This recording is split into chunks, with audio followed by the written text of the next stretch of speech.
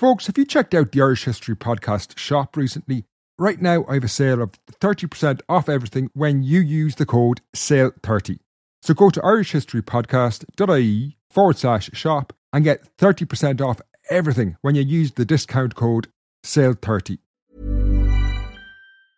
A lot can happen in 3 years, like a chatbot may be your new best friend. But what won't change? Needing health insurance. United Healthcare Tri-Term Medical Plans, underwritten by Golden Rule Insurance Company, offer flexible, budget-friendly coverage that lasts nearly 3 years in some states. Learn more at uh1.com. Hey there, it's Michelle Norris. I'm host of a podcast called Your Mama's Kitchen. When I travel, I'm usually looking for a way to find a taste of home when I'm not at home. And one of the things I love to do when I am at home is entertain. And Airbnb allows me to do that. When I was in California recently, I rented a house that had a great kitchen. And when we were sitting around the table, we were all thinking, we're in someone else's house. Someone could be in all of our homes as well. If you have a home, but you're not always at home, you have an Airbnb. Your home might be worth more than you think. Find out how much at airbnb.com/host.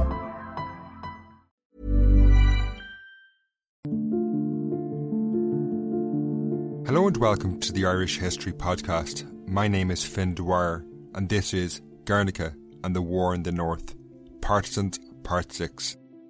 Partisans, which looks at Irish stories from the Spanish Civil War, was created by myself and Stuart Redden. This podcast will see the war change gear and intensify.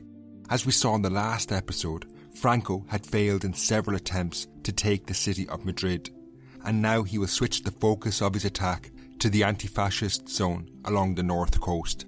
This will prove to be a very decisive and harrowing phase of the war.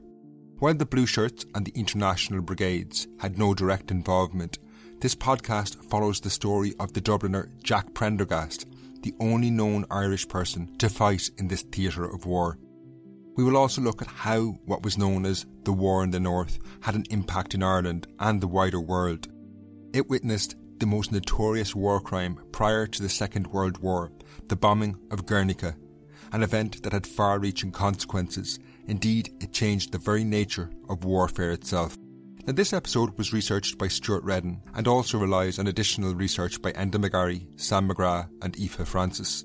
The research and writing to create the podcast series Partisans was funded by listeners of the series who have become patrons. While they support projects like Partisans, they also get bonus features like extra podcasts and early access to the show. For example, patrons already have access to the next episode in the series Partisans now. You can find out more about that and how you can support the show at patreon.com/Irish podcast. You can also support the show at irishhistorypodcast.ie/shop. There are lots of new items being added each week to the shop, so it's well worth checking out. That's irishhistorypodcast.ie/shop. At the moment, there are flags associated with the Spanish Civil War and the Irish revolutionaries who fought there. That's all available at irishhistorypodcast.ie/shop.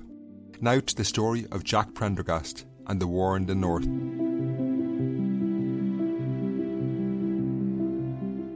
What motivated the Dubliner Jack Prendergast to risk his life in the Spanish Civil War was never entirely clear. It was a baffling decision in some ways, but logical in others. Prendergast was unlike any other Irish volunteer who fought in the Spanish Civil War. While he did fight for the anti-fascists, he appears to have held fascism and communism in equal disdain. He didn't travel to Spain with Frank Ryan and the Irish socialists in the International Brigades and was keen to distance himself from them.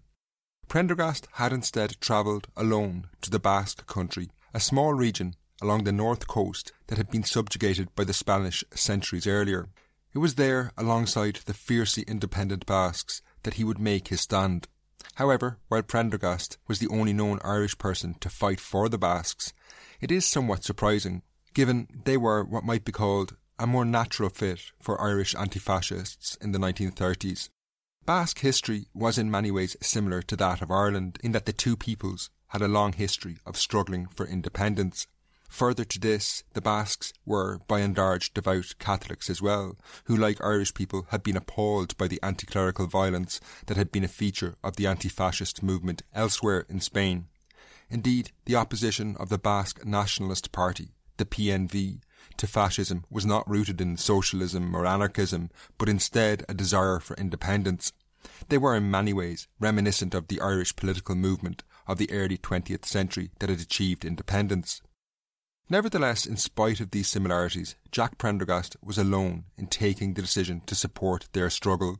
While it's impossible to know for certain why he took this fateful step, we can only assume he was inspired by the Basque priest Father Ramon Laborda, who toured Ireland in early 1937. As we've seen in previous episodes, after the wider Spanish Civil War had begun, anti-fascists in Ireland had struggled to build any support among the wider Irish public. The Catholic Church had condemned the anti-fascists, and that was enough for most people. Nothing eyewitnesses like Padre O'Donnell could say or do would challenge this. In light of this, Irish anti-fascists had devised a plan to get a priest from the Basque country, where the clergy were explicitly anti-fascist, to tour Ireland. They hoped this perspective on the war would appeal to Irish public opinion. To this end, George Gilmore, a prominent Irish Republican, had travelled to the Basque country and met with nationalist leaders from the PNV, and it was agreed a priest, Father Ramon Laborda, would come to Ireland. By January, the priest had arrived and immediately started a speaking tour, addressing public meetings across the country. He often spoke alongside Padre O'Donnell in deeply emotive events. Laborda's English was poor, so he would often have a prepared speech read out by someone else, or, if there was an interpreter available, he would speak himself. Then, to close the meetings, he would sing Basque songs. The entire atmosphere was only heightened by the frequent presence of police to stop right-wing activists disrupting the meetings. One of Laborda's first events took place on January the 17th in the Gaiety Theatre in Dublin, and this was, in all likelihood, the event that changed the life of the Dubliner Jack Prendergast and led him to war. However, like all volunteers, he had little idea what lay ahead of him. Jack Prendergast arrived in the Basque Country just as the war there was intensifying. In the summer of 1936, the Basques had defeated the attempted fascist coup d'etat across most of the region. However, they found themselves geographically isolated from their allies in Madrid and Barcelona. The Basque country, along with the neighbouring Spanish provinces of Cantabria and Asturias, were surrounded by a huge swathe of territory that had been seized by the fascists, and through the autumn of 1936 their position had only deteriorated. The important Basque cities of San Sebastian and Irún had fallen in the autumn of 1936, which denied them the key supply lines along the French border. By the time Jack Prendergast arrived, probably in the early months of 1937, the situation was increasingly ominous. General Franco was preparing to unleash the full force of his growing military power on the region. After his failure to take Madrid in several attempts between October 1936 and February 1937, he had conceded that a new strategy was needed. While skirmishes would continue around the capital, he focused all his energy, men and material on the anti-fascist zone in the north, stretching from the Basque country to Asturias. It was surrounded by the fascists on the landward side, while the partial blockade at sea made resupply very difficult. For Franco, it was a valuable prize. Symbolically, it would represent his first major victory, but also the mines of Asturias and the industrial centre of Bilbao were of huge value. Most importantly, if he defeated the anti-fascists in the region, he could use the men and material tied down there for campaigns elsewhere. On the flip side, the costs of defeat for both sides in the coming war were enormous. For the Basques, they knew severe repression awaited them. The fascists would suppress their culture, their language, their way of life.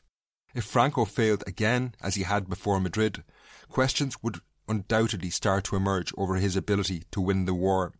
Furthermore, the longer the war dragged on, the more international events could play a decisive role. Tensions that would lead to the Second World War were already building in Europe, and a war between France and Germany seemed very possible at the time. France had stayed out of any direct involvement in the Spanish Civil War so far, but if a wider conflict with Nazi Germany broke out, they would almost certainly support the anti-fascists in Spain. That could be a game-changer. So as they prepared for their assault on the Basque country, the fascists had one eye on the international situation. They knew they were in many respects in a race against time. When he arrived, the Dubliner, Jack Prendergast, had very little time to find his feet. A siege-like mentality was already gripping the region. Through early 1937, the Basques continued desperate preparations in the advance of the gathering storm. While the siege of Madrid reached a stalemate, they hurriedly built what was known as the Iron Ring, a 50-kilometre fortified line around the Basque capital of Bilbao. Life in the region was already growing increasingly difficult. The Basque country had long been dependent on imports of food, which was now increasingly scarce. Diversity in their diet disappeared as chickpeas imported from Mexico became the staple food source. Prendergast did what he could to adapt to life in the Basque country. In accordance with local traditions where people used both maternal and paternal names, he changed his name to Jack Sullivan de Prendergast. He was assigned to fight with the Iranitzi Battalion, a motorised anti-tank unit. However, through March 1937, he could do little but watch the fascists continue to build up their forces. At the end of the month, they were finally ready. Alongside Spanish troops, Adolf Hitler's Condor Legion and Benito Mussolini's Italian fascists were deployed to fight in this War of the North. While small amounts of military equipment did make it through from the Soviet Union to the Basques through the port of Bilbao, the overall situation was unquestionably grave. It seemed less and less likely that the Basque country could become another Madrid and withstand the onslaught. However, few could have imagined what was about to be unleashed on the Basque people. Even when we're on a budget, we still deserve nice things. Quince is a place to scoop up stunning high-end goods for 50 to 80% less than similar brands. They have buttery soft cashmere sweaters starting at $50, luxurious Italian leather bags, and so much more. Plus, Quince only works with factories that use safe, ethical, and responsible manufacturing. Get the high-end goods you'll love without the high price tag with Quince. Go to quince.com/style for free shipping and 365-day returns. Quality sleep is essential. That's why the Sleep Number Smart Bed is designed for your ever-evolving sleep needs. Need a bed that's firmer or softer on either side? Helps you sleep at a comfortable temperature? Sleep Number Smart Beds let you individualize your comfort, so you sleep better together. J.D. Power ranks Sleep Number number 1 in customer satisfaction with mattresses purchased in-store. And now, save 50% on the Sleep Number Limited Edition Smart Bed for a limited time. For J.D. Power 2023 award information, visit jdpower.com/awards. Only at a Sleep Number store or sleepnumber.com. This episode is sponsored by BetterHelp. Recently, I had a minor argument with a close friend that brought up things from my past that I really needed to get off my chest. I think we've all been there.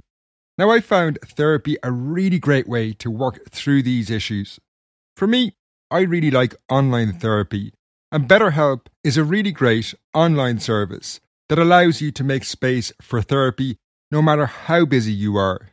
BetterHelp is convenient, affordable, and gives you the support you need, but also works around your schedule. It's really easy to get up and running with a therapist on BetterHelp. You just fill out a brief questionnaire to get matched with a licensed therapist, and you can switch therapists at any time for no additional charge.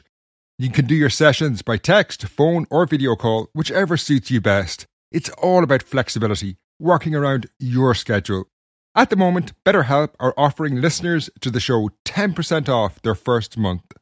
Get it off your chest with BetterHelp. Visit betterhelp.com/Irish history today to get 10% off your first month. That's BetterHelp, HELP.com/Irish history. That this campaign, known as the War in the North, was going to be different was clear from the moment it began on March 31st, 1937. On that day, the Nazis' Condor Legion bombed the Basque town of Durango, while the Italians hit Elorio, directly attacking civilian populations. The human cost was predictable. The attack on Durango was particularly intense and resulted in the deaths of over 300 people. 2 Catholic churches were destroyed, several nuns and a priest saying Mass was also killed.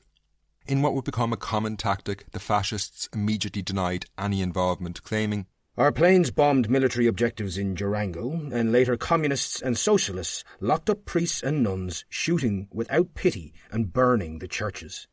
The world at large paid little attention. Madrid had, after all, been pounded from the air for months. However, this was the start of something different, which would only become apparent as the campaign escalated.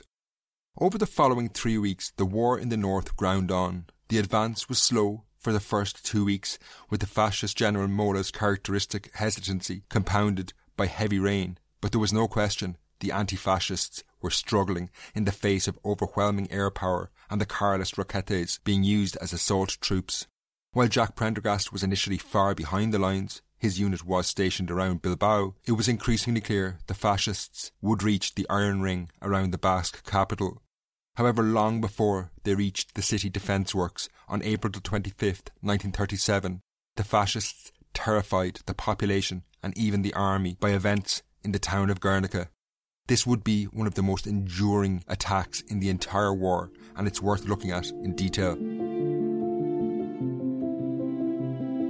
Late in the afternoon on April 25th, 1937, a single bomber from the Nazi Condor Legion flew over the Basque town of Guernica, about 25 kilometres east of Bilbao.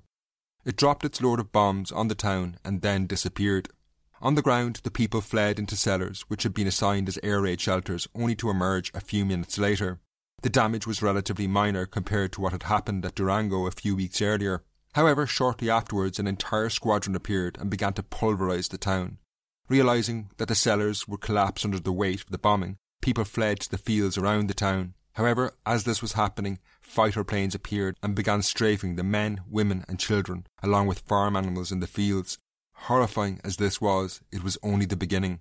The largest bombers in the Condor Legion, the Junkers 52, appeared on the horizon and began to bomb Guernica in relay, uninterrupted, for 2 hours.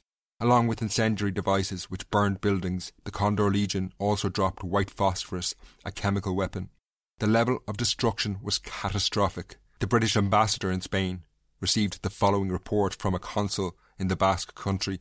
I went at once to have a look at the place, and to my amazement found that the township, normally of some 5,000 inhabitants, since the September influx of refugees about 10,000, was almost completely destroyed. 9 houses in 10 are beyond reconstruction. Many were still burning, and fresh fires were breaking out here and there, the result of incendiary bombs which, owing to some fault, had not exploded on the impact the day before, and were doing so at the time of my visit, under falling beams and masonry. The death toll was enormous, ranging somewhere from 300 to over 1,000. However, debates over the precise number of casualties, which persist into the present day, are besides the point in many ways. There is no question that the fascists had slaughtered far more people when they took the city of Seville, for example, but it was how they had massacred the people of Guernica which made this a unique and terrifying portent for the future. It was obvious the Condor Legion had followed a very specific plan.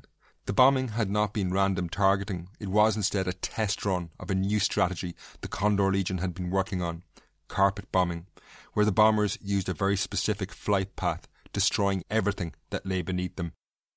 While this would have an enduring legacy and symbolise the horrors of war for decades, the precise events in Guernica, as they were understood in 1937, would prove very important, as this specific incident would have a huge impact on the war and how it was understood in the crucial arena of world opinion. The fascists immediately issued what was becoming a standard denial when they committed war crimes. They claimed, "We wish to tell the world loudly and clearly a little bit about the burning of Guernica.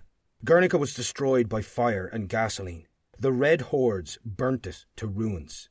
José Antonio Aguirre, the president of the Basque government, contradicted this. "Before God and history, which judge us all, I swear that for 3.5 hours German planes bombed the defenceless civil population of the historical town of Guernica, reducing it to ashes, chasing with machine gun fire women and children who have died in great numbers, with the rest fleeing in terror."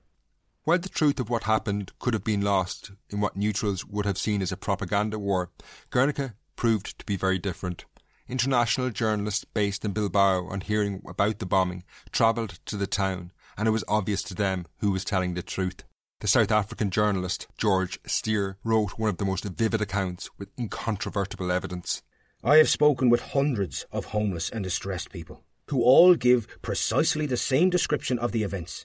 I have seen and measured the enormous bomb holes at Guernica, which, since I passed through the town the day before, I can testify were not there then. unexploded German aluminium incendiary bombs were found in Guernica marked Rheindorf Factory 1936. The reaction across the world is hard to understate. People were outraged. Even though the wider campaign was going well for the fascists, the ramifications of Guernica were enormous. Up until this point, they had also been winning the battle for world opinion.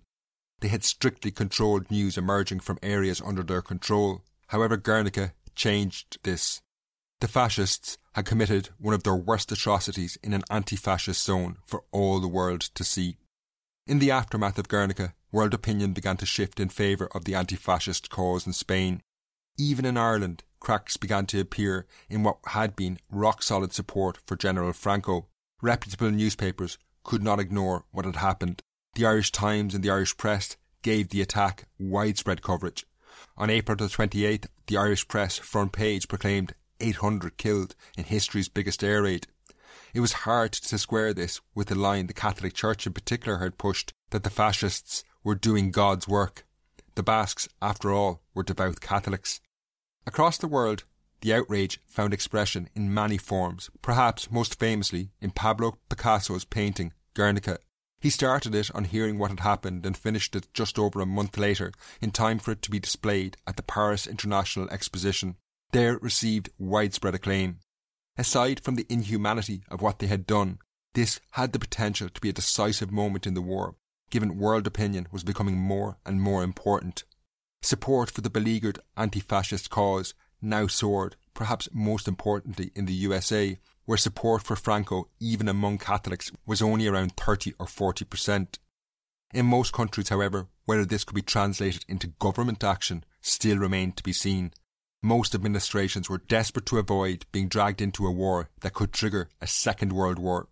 However, Guernica certainly nudged some, at least, to being favourably disposed to the anti-fascist side. For Jack Prendergast, fighting alongside the Basques, the fact Guernica might swing world opinion against Franco was of little consolation. It increasingly looked likely that even if there was international intervention, it would be too late for him, as he faced the fascist war machine now bearing down on Bilbao. However, in that fateful summer, a distant hope emerged.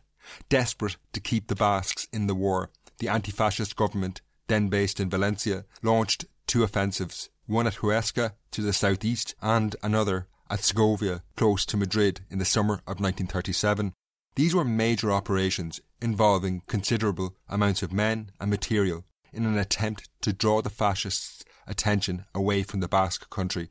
The two attacks followed a similar trajectory, as both enjoyed initial advances before stalling in the face of major counter-offensives. Ultimately, both failed.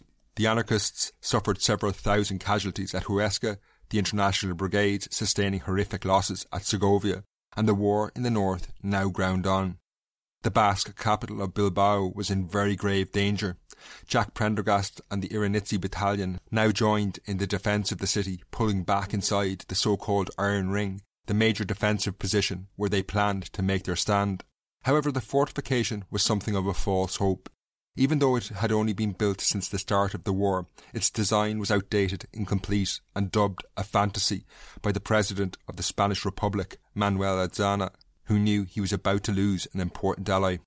The situation, however, was even more grave than Azaña could have imagined, given the commander in charge of the fortification, Major Goycochea, defected to the fascists with plans allowing them to target the weakest part of the line.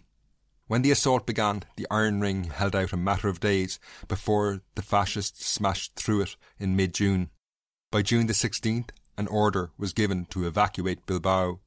This was a major blow to the Basques, whose future in the war could now be measured in weeks or maybe months at most.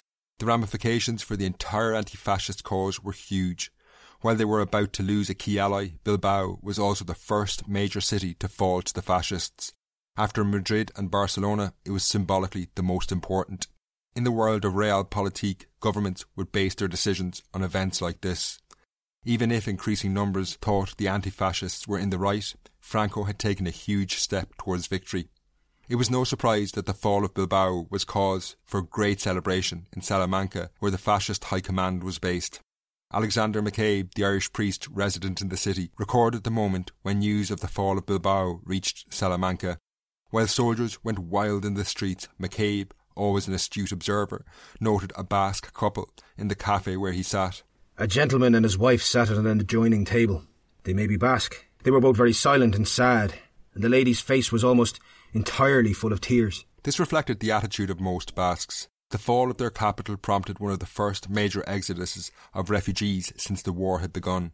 Indeed, since the attack on Guernica in late April, Basques had started to leave their homeland, some of whom would eventually make their way to Ireland. These had included Marguerite Gallastegui, who fled Bilbao with her 5 children, leaving her husband Eli behind. As she boarded the steamship Habana in Bilbao, she knew she might never see her husband or her homeland again. There was no question about what awaited Eli if he fell into the hands of the fascists. Given he was a prominent Basque nationalist who had already spent time in exile, he would have been executed. The Habana took Marguerite to the French port of Bordeaux, where she spent anxious weeks reading of the fascist advance. However, a few days before Bilbao fell, Eli managed to escape, making his way to France, where he was reunited with Marguerite and their family. The Gallasteguis were unlike many Basque refugees in that they had some hope, or at least a plan. Eli had long been inspired by the 1916 Rising, and as a younger man had developed connections with Ireland. In 1933 he had established the Irish-Iberian Trading Company with the Dublin Republican Ambrose Martin, and this offered him somewhere he and his family could relocate to until the fortunes of the Basque people had changed. Therefore, in September 1937, the Gallasteguis moved to Ireland, where they set up home in a Gaeltacht in Gibbstown, County Meath. There they would raise their family as Irish speakers, and all became Irish citizens. Back in the Basque country, the situation was extremely bleak after the fall of Bilbao. However, the anti-fascists had one last throw of the dice. If the war in the north could be dragged into the winter of 1937, the anti-fascist militias would be able to survive in the region, as winter snows would bring the fascist advance in the mountainous terrain to a halt. With this in mind, another major offensive was planned, this time to the west of Madrid at Brunete, in the hope they could force Franco to halt the war in the north for at least a few months. This would see the Irish International Brigades called into action yet again.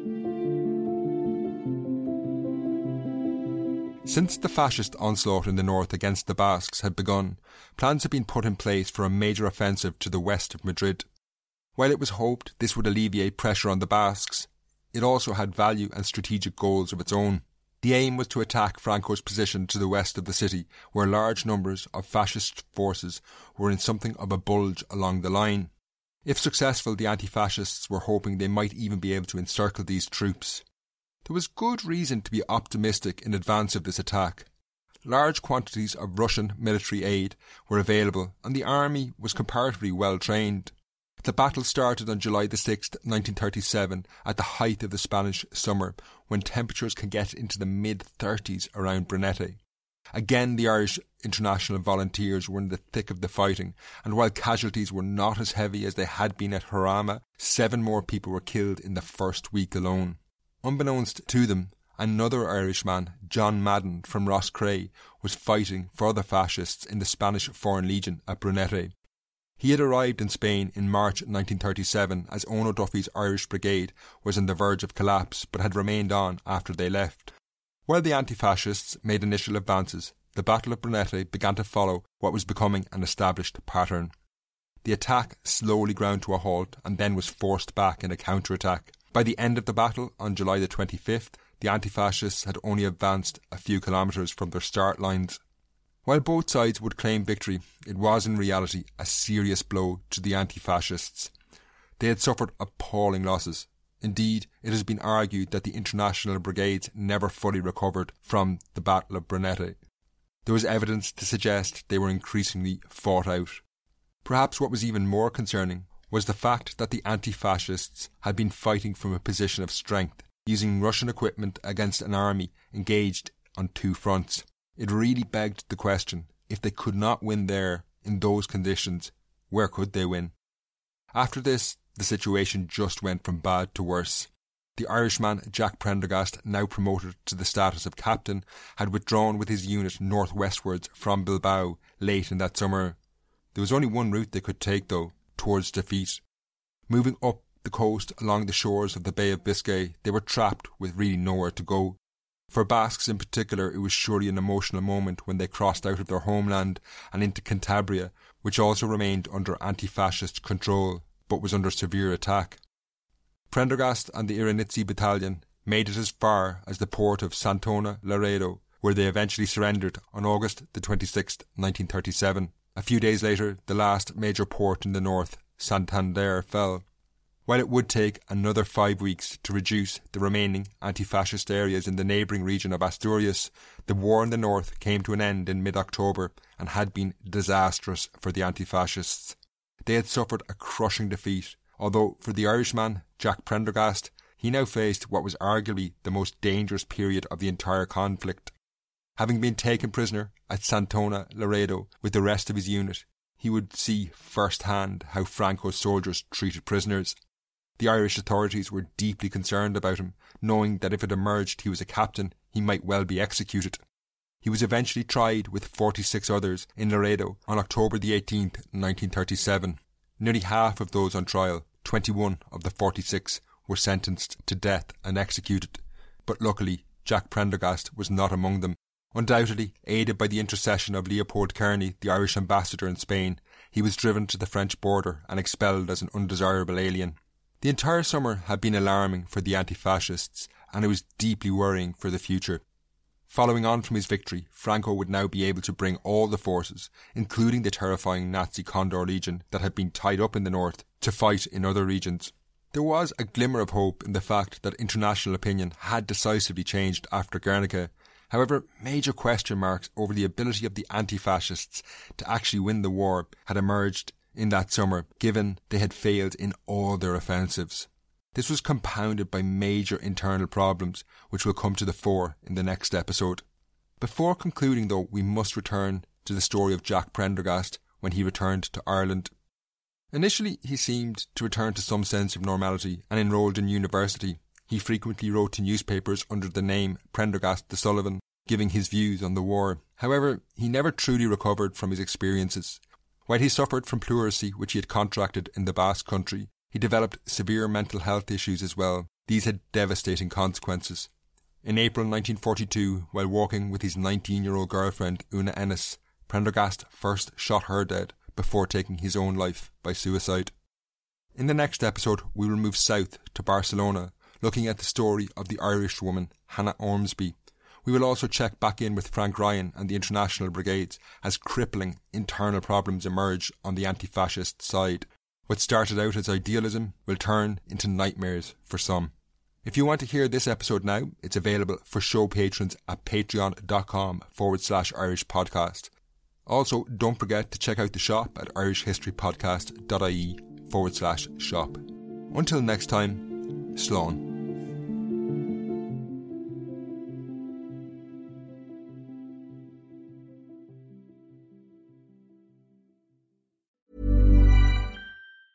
Hey, it's Danny Pellegrino from Everything Iconic. Ready to upgrade your style game without blowing your budget? Check out Quince. They've got all the good stuff, shirts and polos, activewear, and fine leather goods, all at 50 to 80% less than other high-end brands. And the best part? They're all about safe, ethical, and responsible manufacturing. Get that luxury vibe without the luxury price tag. Hit up quince.com/upgrade for free shipping and 365-day returns on your next order. That's quince.com/upgrade.